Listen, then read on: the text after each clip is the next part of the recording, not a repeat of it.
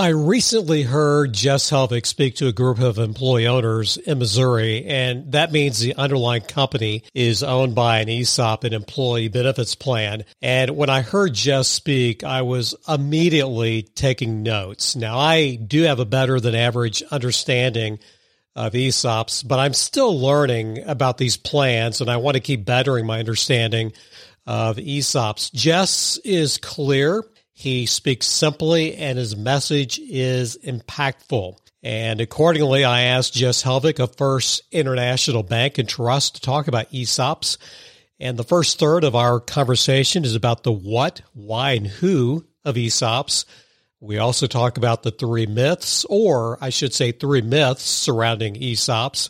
And finally, we talk about some of the nuts and bolts of these plans, the before, during, and after implementation. This conversation is fluid. It's going to go fast, and I promise you'll learn something new. I'm Mark Gandy. This is CFO Bookshelf. My conversation with Jess Helvig, an ESOP expert with First International Bank and Trust, is coming up next.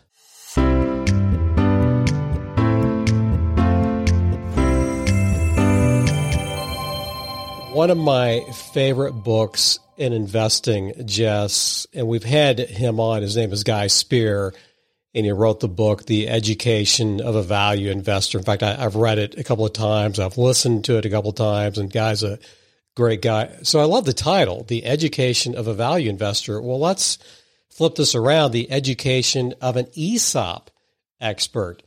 I know you haven't written a book on this, maybe I should say yet, but what has been your education of an ESOP expert? You know, it's interesting. I have yet to meet someone in this industry who more or less was intentional about getting here. For a lot of experts, for a lot of professionals, they fall into it. And I think my story is similar. I was very fortunate. I joined an organization that was working with ESOPs and happened to have an industry expert who'd been in the business for 30 years at the time.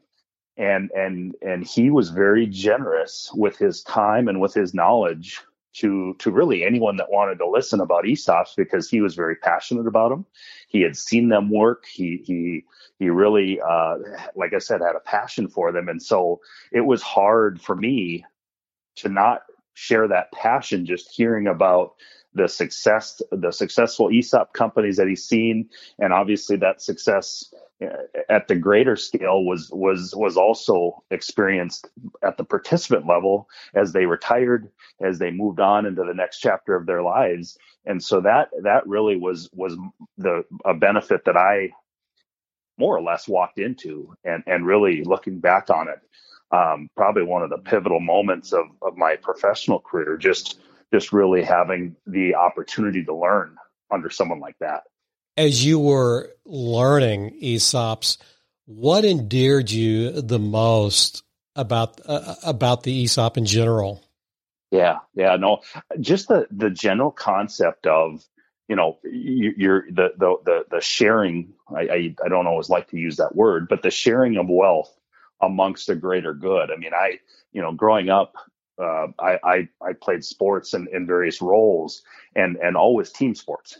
There was something about that concept of the team sport that I really could understand and get behind. And so, you know, when you transition to your professional life, there's a transition period, right? You're maybe not always on a team sport, or it doesn't always feel like it, but, you know, seeing successful ESOP companies work and really band together had that same feel as a team sport did back in the earlier years. And so that was really what drew me.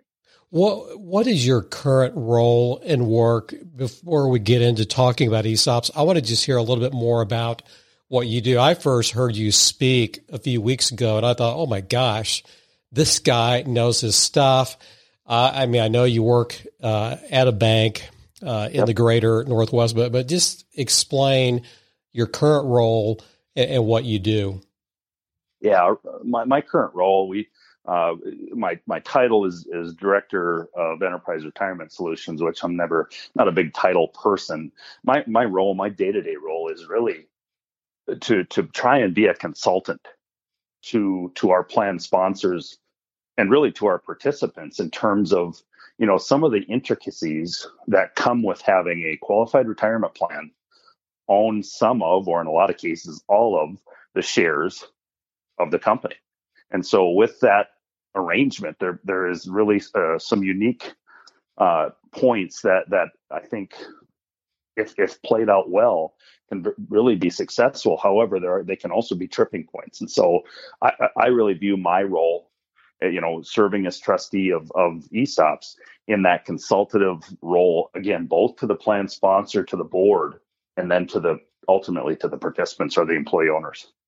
I want to talk now about ESOPs in general, and I'm thinking, how do I break this up? So we've got 3 different buckets. We're going to talk about the 3 W's of ESOPs. We're then going to jump into myths, commonly held myths about ESOPs. And then I want to talk about the nuts and bolts, about actually doing it. So let me just start with the 3 fundamental questions. And I know personally I have to deal with the curse of knowledge. Well, they already know that. They already understand that. But let's just, the most fundamental question, what is an ESOP?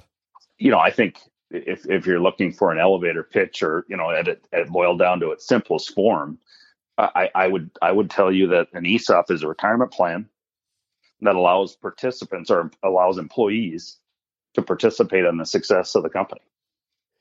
Do you, obviously this will be an opinion, but do you still find that there's still a limited awareness in the business community at large of what ESOPs are? Do you still find that people, well, I didn't know about those. I didn't know about that. I didn't know that was an option if I want to exit my company. Do you still find that? All the time. All the time. I don't even think it's an opinion. I think I feel pretty confident in saying it's a fact. It is just not as common yet as you would think. And I ran into this yesterday. We are talking with a company that has made the decision to go ESOP, and so we're helping them through that process, kind of towards the year end point here. But the only reason the concept of ESOP came up is because of the fact that this company works with a CPA that knows what an ESOP is, and maybe doesn't have all of the finer points of what the ESOP can do and how it's structured, but knows where to find the resource when he runs into situations that feel like they might be a fit. And so I think for a lot of business owners, those close professionals, whether it's a CPA, whether it's an attorney, a law firm, if one of those professionals isn't educated on ESOPs, or doesn't at least feel confident enough to suggest it doesn't come up. What would you say is the difference between an ESOP and a company going public, where many of the employees have an ownership share? Do you get that question very often, Jess? We don't a lot. We don't see a ton of companies going public in our space.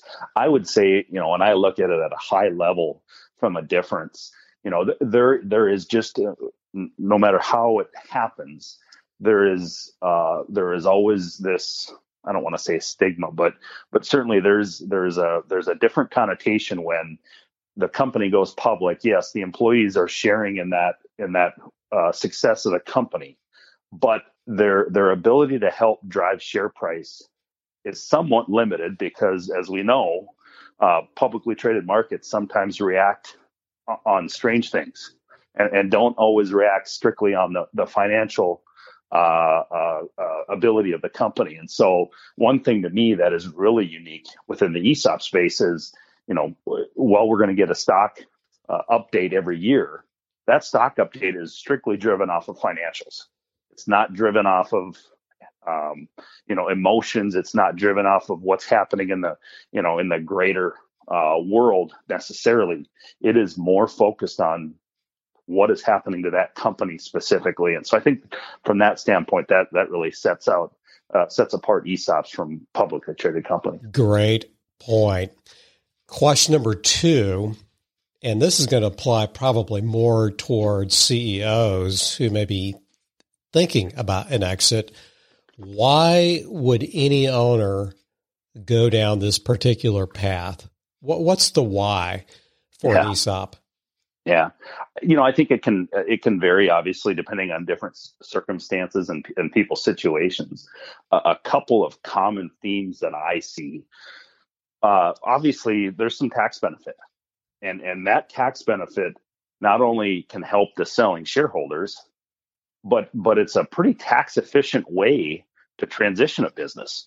That same company that I mentioned before that we're working on taking through a transaction, previously with another business, they had actually made an acquisition of a company themselves, and I heard 3 or 4 times from that gentleman I was talking to that it was just not a real tax efficient way to do it, because you're using after tax dollars to pay off that debt. And so the ability and the way the tax structure is with ESOPs, it just becomes a really clean opportunity to transition a business. So I think that certainly has some play. I think, the greater reason we hear for people that go ESOP is, in a lot of cases, and especially where I find myself traveling a lot of these companies are in small to mid-sized towns. They're not in a real large metro area. And I think one of the things that the selling shareholder enjoys about the concept of the ESOP is that I'm not selling to my competition. I'm not selling to a third party or to a private equity group. And because of that, I have a lot more confidence that this company, this baby, in some cases that I've spent my life nurturing and growing, is going to remain intact. And not only is it going to remain intact, it's going to remain in the town that has been so vital to this company, and that this company has been so vital to this town. And so there's a great comfort with the fact that in some of these towns, this company might be the top 2 or top 3 employer. And so the ability to keep that company in that town and really retain that legacy is really a key selling point. And then finally, obviously, having the opportunity to pass the company to the people that made it work, and just really see them benefit from that ESOP is probably the top 3 reasons we hear. We had Greg Graves on the show a few months ago, and the reason I'm kind of talking slow, I'm trying to remember, is about 3 or 4 months ago, back in May 2021 this year. Greg is the former CEO of one of the largest engineering firms in the United States. And what I did in that interview is I found someone that he actually started work with the same year. I think she worked in administration. So I found her and was able to ask her a couple of questions. Greg did not know about this, but as I was talking to her, and she retired the same year as Greg did, and she was in tears, and she's a multi-millionaire. She retired. She didn't even hit 60 yet, and she retired. I'm curious. I know you don't know the answer to this, but I'm curious of how many millionaires have been created because of ESOP plans. And it gets back to that why. The number is growing by the day. I can tell you that. I have no idea how to gauge how many, but I can tell you the number is growing by the day. And I think, that what we see just in our book of business that we work with on a yearly basis, for those mature 100% ESOPs, it is a pretty consistent theme to see participants when they retire, in a lot of cases, having 2 times, 3 times, in some cases 4 times more money in their ESOP than in their 401k. That's amazing. And it's huge. And to me, retirement wouldn't be an option for those participants if they were strictly relying on that 401k plan. But because of that ESOP, adding that extra benefit plan, it's all the difference. We'll be right back. Money is all around us, and we think about it more than almost every other aspect of our lives. But how can we make more of it, and what's our drive for building wealth beyond just the numbers in our bank account? Join us on the Make More podcast as our host Matt Heslin brings to you a dynamic lineup of experts in the world of investing, business, health, and beyond. Together, they unpack the secrets to not just surviving, but thriving in today's economy. It's about more than just wealth. It's about crafting life experiences, seizing opportunities, and building a legacy. Subscribe now to the Make More with Matt Heslin podcast and join us every week for new expert insights and inspiration.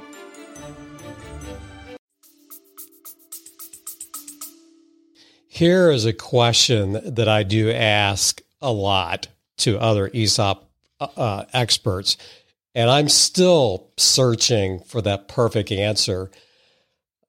Who are ESOPs for? And I guarantee you, Jess, I'm going to have a follow-up question, but who are ESOPs for? I think that answer is pretty broad. If you want to break it down by industry, we see it across a number of different industry types. I think the only thing that might limit companies from looking at ESOPs is one, if employee count is real small. So, maybe under 20 or 25, that might be a prohibitive metric. And then I think the other thing that ESOPs do need are some consistency in terms of revenue stream. It's hard to have an ESOP that might have a history of going 2 or 3 years, in a row with negative earnings. That's tough to have an ESOP be in that type of environment. But I think outside of those two fairly straightforward demographics, I think ESOPs fit a lot of cases. You unwittingly hit one of my big questions. It's about the size of business, and by the way, you make a great point on that unpredictable revenue. But let's assume for a minute we're in a small town. Moberly, Missouri is north of where I live, of about 45 miles. Small town, 13,000. So like a lot of small towns like that, you have a lot of small, what I'm going to call them Warren Buffett-like businesses. They're businesses that will never go away. You got the small HVAC installer and maintainer, plumbers, you got roofing contractors, you've got gutter installers. So those are basic businesses that they actually drive some very nice cash flow and predictable, but it's just a one-shop owner. They're never going to have 10, 12, 30 different locations. It's just one. So let's take that small HVAC business that does maybe $3 million a year with maybe 11, 10 employees. Still good cash flow. There's a part of me that wishes there was a small business ESOP-friendly method to help them too. Am I asking a dumb question? I wish smaller businesses that had still solid cash flow, that there's a way that ESOPs could work for these smaller enterprises. Agreed. Totally agree, Mark. And I think really the limitation on companies like that are the rules that the IRS set out in terms of making sure that plans don't discriminate. But unfortunately, that some of those discrimination tests hurt plans with small employee numbers. And so, while the intent was good in terms of the IRS regs and some of the tests that they require, it does hurt the opportunity for some of those small businesses to be able to take advantage of that. So I couldn't agree more. I have another bucket of questions. I want to give you credit because you mentioned one of the myths of ESOPs. I thought, wait a minute, let me find a couple other potential possible myths about ESOPs. So I've got 3. I thought we just roll through these. Let's talk a little bit about value. So let's say you got Sarah, you got Tom who own, whether it's a small manufacturing business or e-commerce. Maybe they feel like they won't realize the full value of their business if they sell it to an ESOP as opposed to a third party. Is that a myth or is it reality? I think it's probably somewhere in between. I certainly think, if you were to compare ESOP transactions versus maybe a friendly, or not a friendly, but a negotiated sale from a competitor, there might be some level of efficiency that competition could come in terms of taking out certain administrative functions and things of that sort to maybe realize a little bit more return and therefore pay a little bit more for the company. I think, really, as we talked about earlier, it's really a matter of what is that owner trying to accomplish. If it's to sell at the top dollar and really not care what that company looks like in 5 years, then maybe an ESOP isn't the right fit, and that's okay. That's certainly their objective. I think for a lot of owners that we've talked to after going through the process, when they had an idea of what was available to them out in the marketplace, however, offsetting some of the downside or some of the negatives of selling outright, I think most of our owners would agree that more than a fair market value has been paid because of just some of the flexibility that the ESOP structure allows in terms of going forward. Potential myth number 2. And again, this doesn't have to be a myth. It may be or it may not be. Benefit plan. An ESOP is a benefit plan. Myth or it's true? I think wholeheartedly true. Obviously, it's a benefit plan because it has to follow pretty much all of the same rules as other benefit plans. I think where there may be some myth around this that we as a professional community need to be better at is helping employee owners at these various employee-owned companies better understand why it's a benefit plan. Because I'll be honest, in our annual education meetings that we do with our clients and with the employee owners, especially for some of those newer employee owners just coming on, maybe worked in other companies that didn't offer ESOPs in the past. The concept of an ESOP is a bit unique, and for a couple of reasons, right? Things in the ESOP usually only happen once a year. So for 9 to 11 months of the year, the ESOP is pretty quiet, and it's easy as a participant to forget about it.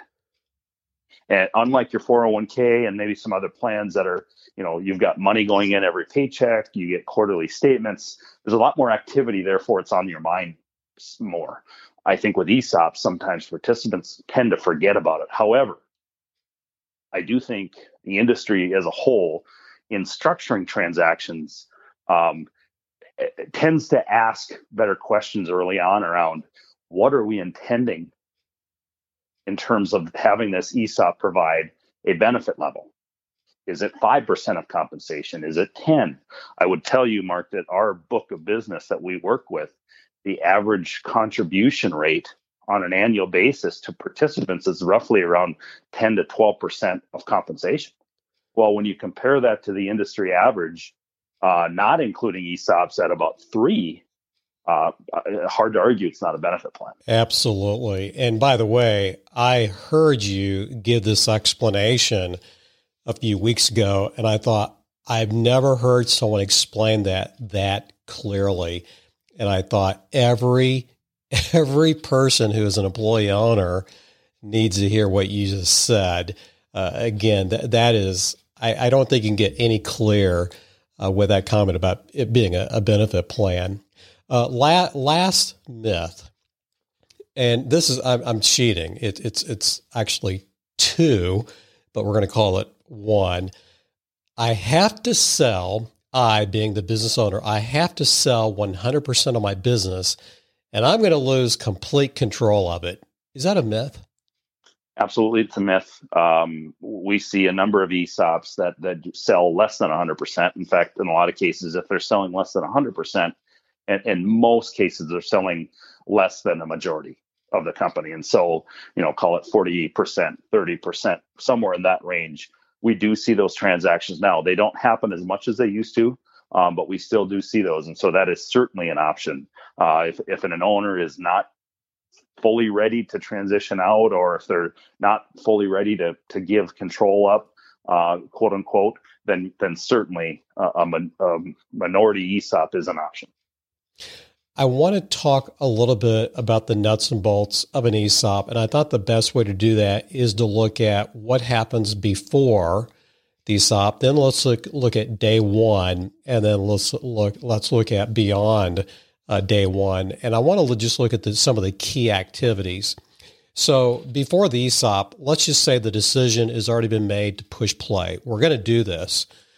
What are some of the key activities that have to be nailed down, that have to be completed before that ESOP becomes reality? Yeah, I think once the decision is either made or it's certainly trending that way, that ESOP looks like a viable option and accomplishes the goals that are set out. I think the seller certainly wants to do themselves justice, or sellers in some cases, and partner with a good consulting firm to really model out what the transaction might look like. And that consulting firm would ultimately, provide the sellers or seller consultation throughout the process. But I think some of the better run transactions that we see have had quite a bit of thought put into them early in terms of the structure, in terms of some of the non-negotiables, I might say, in terms of what the owner is looking for, and maybe what some of the give and takes that they're maybe willing to offer up to make it a successful transaction. So I think that's crucial, is really, plan it out. Make sure that you're comfortable with what the proposed structure might look like. Two quick follow-up questions, if I may, Jess. Is the owner going to be tied up a lot, because there's still the day-to-day business to run? There's still fires to fight. That's right. Still people to coach, mentor, develop. Is this going to take up a lot of his or her time going through this process? It certainly, I'll be honest, it certainly is going to include some additional time. There's no doubt about it. But I think, you spend 30 plus years in a lot of these cases growing this business. You don't want to skimp on the time that it takes to plan an appropriate exit, because for a lot of people, it's a one-time opportunity. Not many people get more than one chance to sell a business, and so especially one they've spent their lives cultivating. And so I think you want to do it justice, and I totally agree that these CEOs are stretched pretty thin. But this is one, and we do see a lot of sellers that will involve a key person. Maybe it's a CFO, maybe it's an operations person, someone else that can help offload some of that data request and some of that information request that comes across versus having it all fall on their own shoulders. When we wrap up, I'm going to have one more question about finding that consultant. I'm going to ask you where, but I want to hold off on that if that's okay. Yeah. So we've mapped out the activities that consultant's going to help with the roadmap, and then hopefully you're going to have that one person internally that can really be that project manager, project planner, keeping everyone on task. It's day one. What does day one look like of an ESOP? Honestly, it really is very unique to the company and to the employees. There are some companies that are a little more muted about it and share kind of what went on, but maybe leave it at that. There are other companies that have big celebrations. We've seen a number of companies that will bring everyone together, all the employees, kind of keep it under the cover of darkness in terms of what the intent of the meeting is, and then announce kind of out of the blue that we're selling the company and we want you to meet the new owners, and then leave it there for 10 seconds, 20 seconds while the anticipation mounts, and then announce that the owners are sitting to your right and sitting to your left. So it really is unique to the company and to the employee base and to the geography and all of that. But I do think your team, both your consulting team and then maybe a step that we didn't talk about in that leading up to the ESOP, the trustee team, as you go out and interview them and find a good fit, all of those professionals will have a lot of ideas around what we've seen from other companies, what works and what's been successful.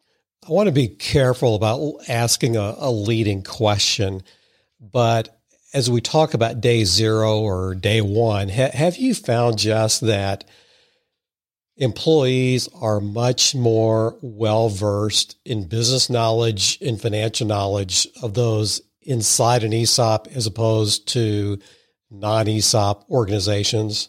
I think generally the answer is yes. Now, again, every company is a bit unique in terms of how much information is shared. But I would tell you that I do see some correlation with the fact that, the employees, regardless of industry, some people make the mistake of thinking, well, that's a professional organization. They're a service company, or they're an architect engineer firm. Those employees know more than a HVAC company employees. Generally, maybe you could make some, specific to financials. Generally, you could make some of those assumptions, but I'll tell you, we've seen in the right spots, if the company has been diligent in sharing what drives value, because ultimately now in an ESOP, if we're driving value, that value is turning around and hitting the participant statements.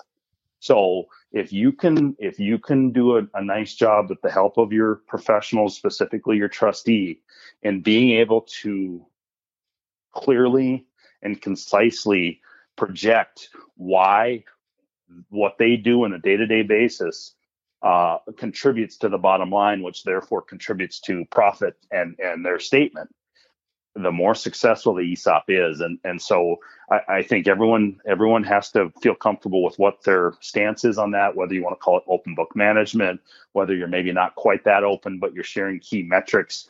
I really think that is the key to having the ESOP have the kind of impact in your organization that most hope it does. We have now 1 year behind us.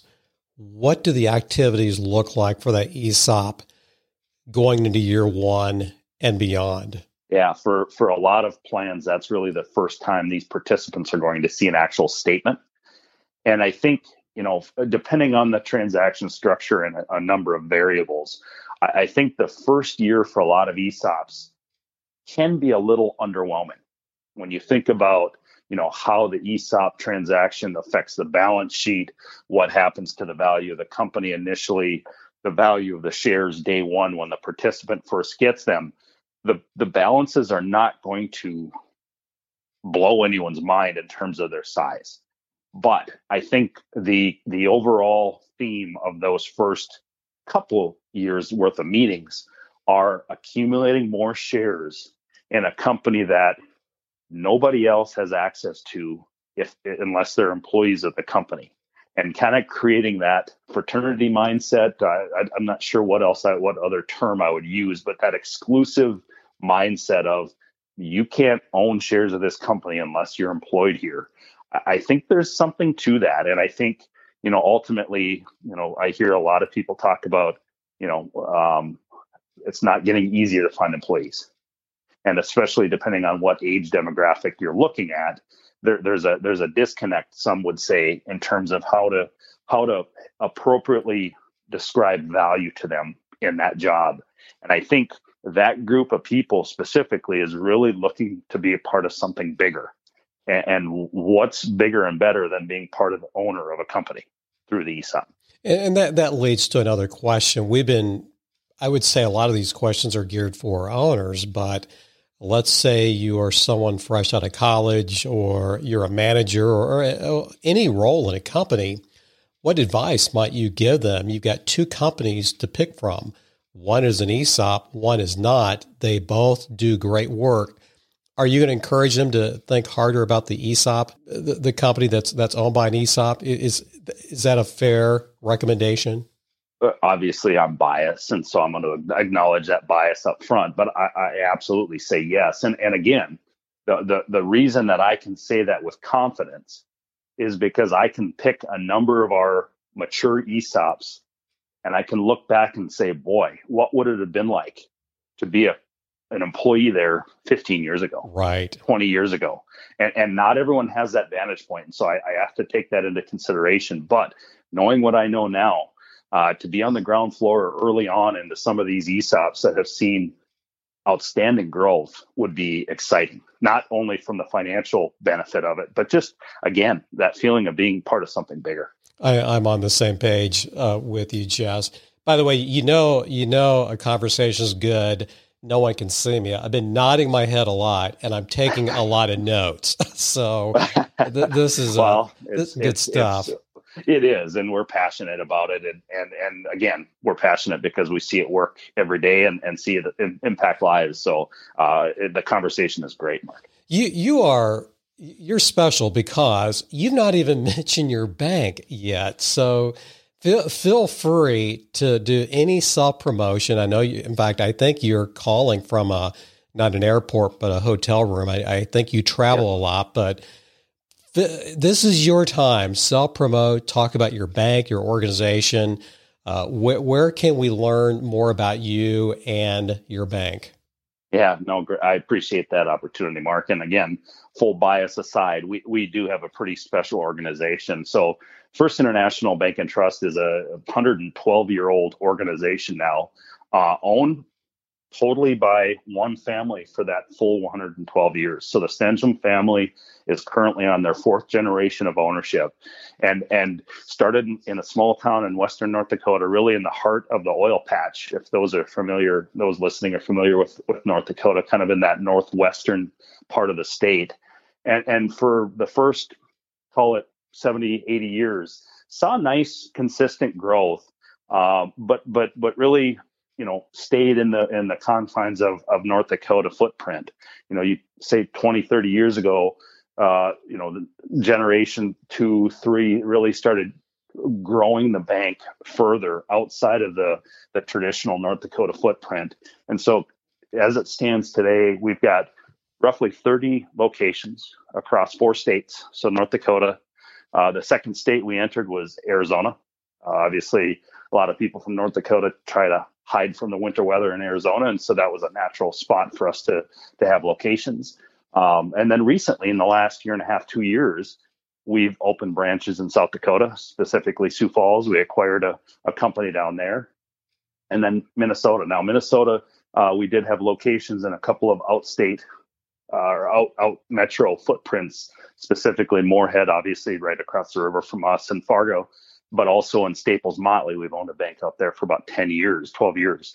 But in the last year, we opened a branch in the Twin Cities, specifically Edina. And so we've seen a lot of growth, and that growth has been rewarded by just the size of employees. I think our organization is roughly 750, almost 775 employees strong. So great organization, great family ownership, and really, I would say in all my travels, probably the most progressive community bank I've ever seen. So exciting to be part of that. This is CFO Bookshelf. There is no way we can let a guest go without asking about favorite books or books you recommend. Well, are you a reader, Jess? Well, reader is defined a little differently than maybe what it would have been defined when I was growing up in school. But I'm a podcast person, and I definitely listen to books quite a bit with my travels. I find it just to be more efficient.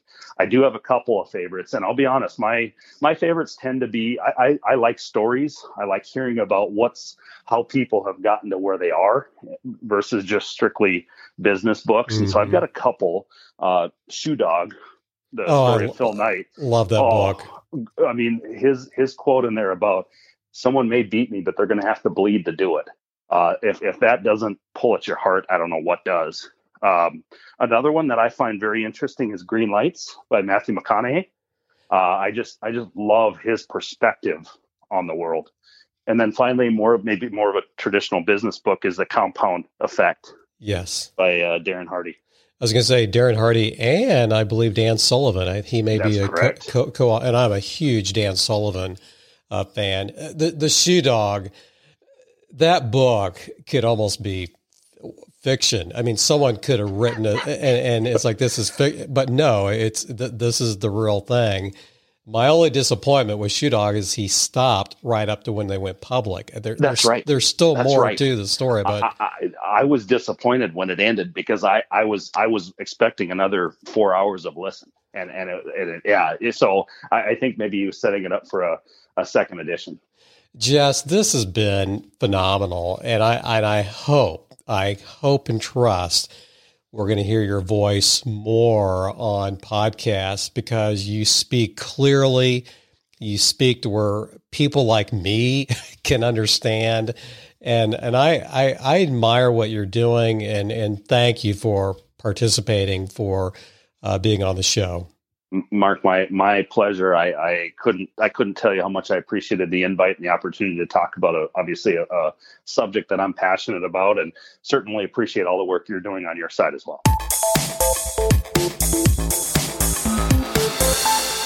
You are listening to CFO Bookshelf, lifelong learning for financial leaders.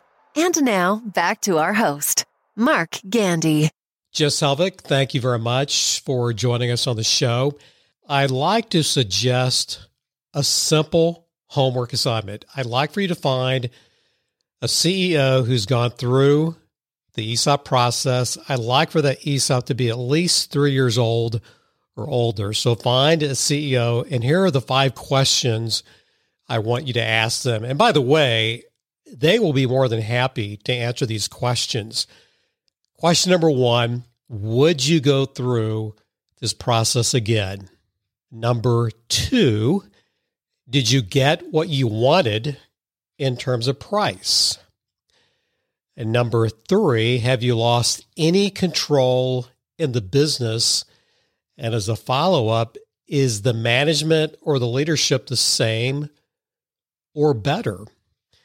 Question number 4 of this homework assignment, have you noticed an increased administrative burden as a result of the ESOP?